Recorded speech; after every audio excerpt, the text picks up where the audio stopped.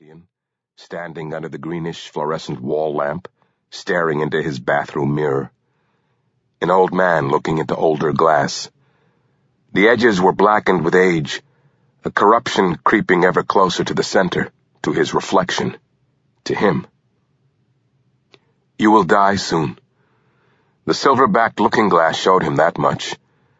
Many times he had been close to death or worse, but this was different. In his image he saw this inevitability, and still, somehow, Satrakian found comfort in the truth of the old mirrors. They were honest and pure. This one was a magnificent piece, turn of the century, quite heavy, strung from the wall by corded wire, hanging off the old tile at a downward angle. There were, hung from walls and standing on the floors and leaning against bookshelves, some 80 silver-backed mirrors arranged throughout his living quarters. He collected them compulsively. As people who have walked through a desert know the value of water, so Satrakian found it impossible to pass up the acquisition of a silver looking-glass, especially a smaller, portable one. But more than that, he relied upon their most ancient quality. Contrary to popular myth, vampires certainly do have reflections. In mass-produced modern mirrors, they appear no different than they do to the eye. But in silver-backed glass, their reflections are distorted. Some physical property of the silver projects these virus-laden atrocities with visual interference, like a warning.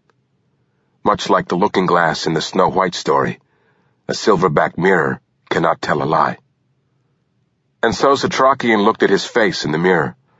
Between the thick porcelain sink and the counter that held his powders and salves, the rubs for his arthritis, the heated liniment to soothe the pain in his gnarled joints, and studied it. Here he confronted his fading strength. The acknowledgement that his body was just that, a body, aged and weakening, decaying, to the point where he was unsure if he would survive the corporeal trauma of a turning. Not all victims do survive it. His face, its deep lines like a fingerprint, the thumb of time stamped firmly onto his visage. He had aged 20 additional years overnight. His eyes appeared small and dry, yellowed like ivory. His pallor was off, and his hair lay against his scalp like fine silver grass matted down by a recent storm. Pick, pick, pick. He heard death calling. He heard the cane. His heart.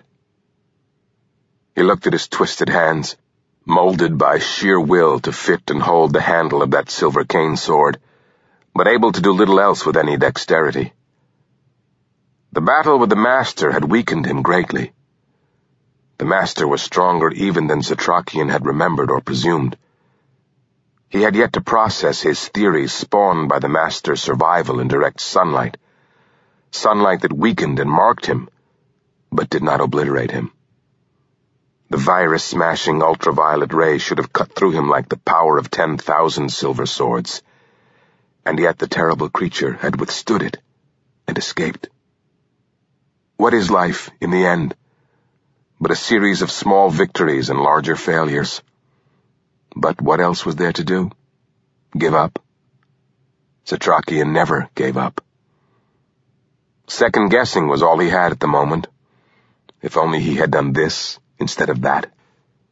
If he could have somehow dynamited the building once he knew that the Master was inside. If F had allowed him to expire, rather than saving him at that last critical moment. His heart was racing again, just thinking of lost opportunities, fluttering and skipping beats, lurching, like an impatient child, inside him, wanting to run and run. Pick, pick, pick. A low hum purred above the heartbeat. Satrakian knew it well. This was the prelude to oblivion, to waking up inside an emergency room, if there were any still operating. With a stiff finger, he fished a white pill out of his box. Nitroglycerin prevented angina by relaxing the vessels carrying blood to his heart, allowing them to dilate, increasing flow and oxygen supply. A